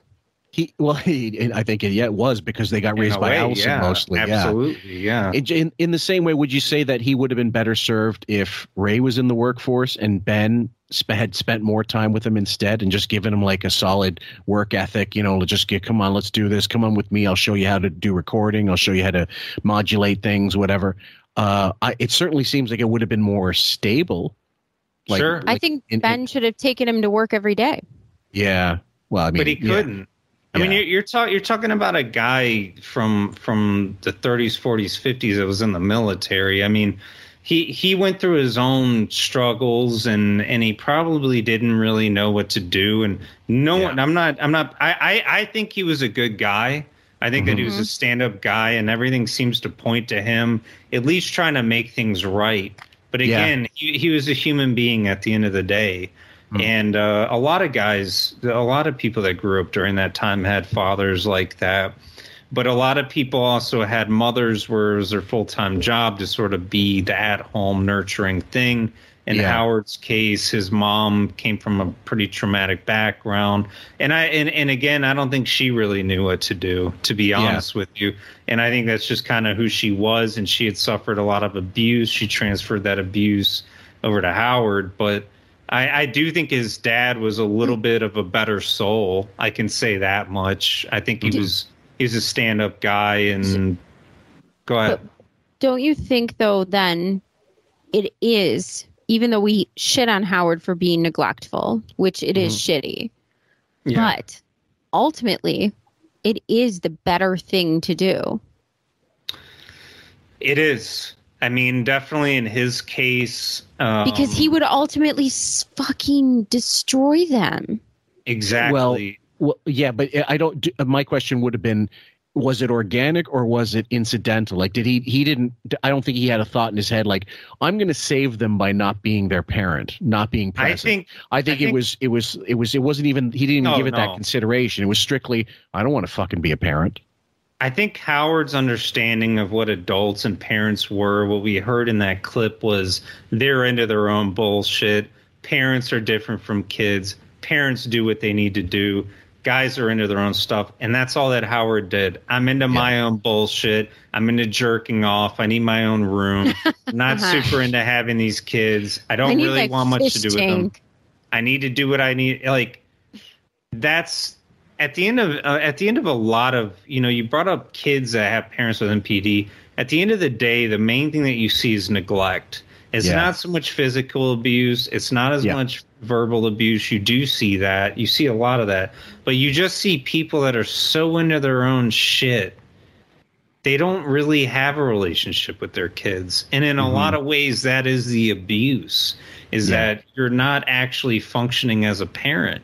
You're so into your own bullshit. His mom crying about shit that happened. Like, and not that that's not tough stuff, but for me personally, if you're bringing somebody into the world, which I've never done, you need to figure out a way to put that shit to the side or don't have kids. Yeah, I mean, tell someone else. Go to an actual therapist. Tell somebody else. Yeah, don't put it on Howard or whatever. The daughter, I guess, recognized early on, my mom is just here to destroy my happiness. She seemed to be able to deal with it in a better way, but I'm sure she has her own problems too. I mean, I don't know anything about her really, but I'm sure she has problems. Yeah. Because someone this dysfunctional where you're worried about her committing suicide, I can't imagine dealing with that as a kid, honestly. Worried about my mom. But again, he wasn't a kid when that happened.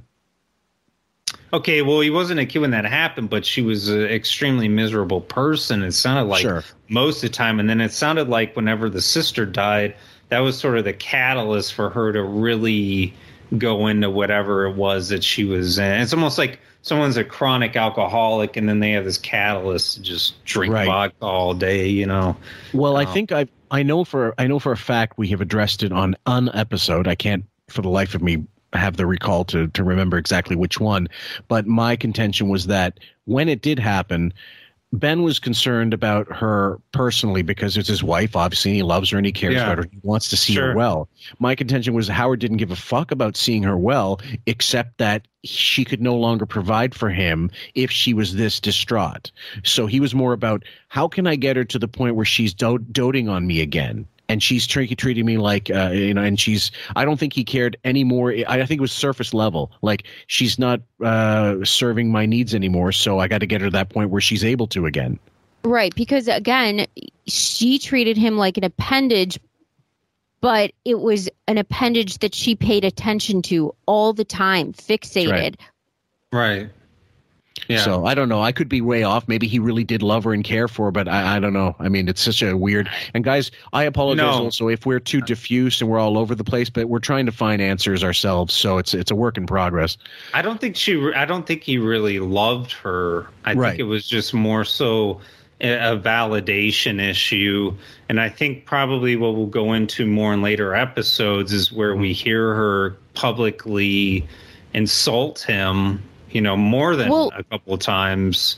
Now that they're in this home and they're in COVID and they're in their apartment, and he's saying Ellen wants them out.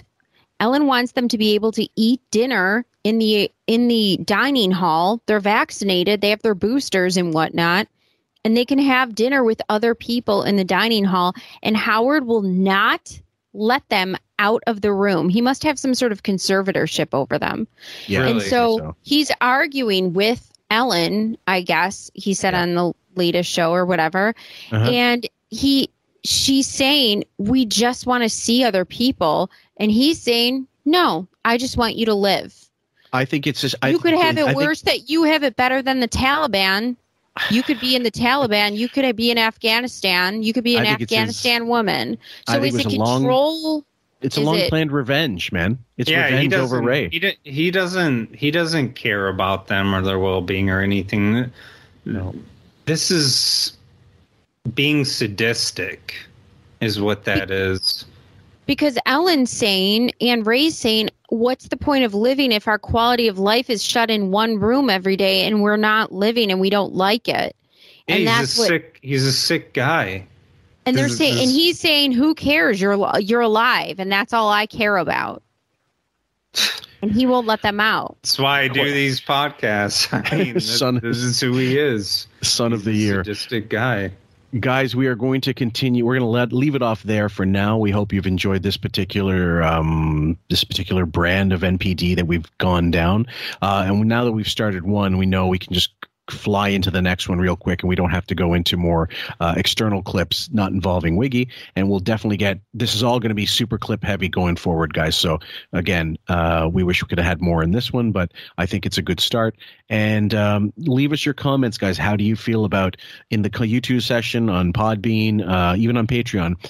What do you feel about stuff we've discussed? Sam? Yeah, and leave us your opinions, because I really like everybody's take on this subject.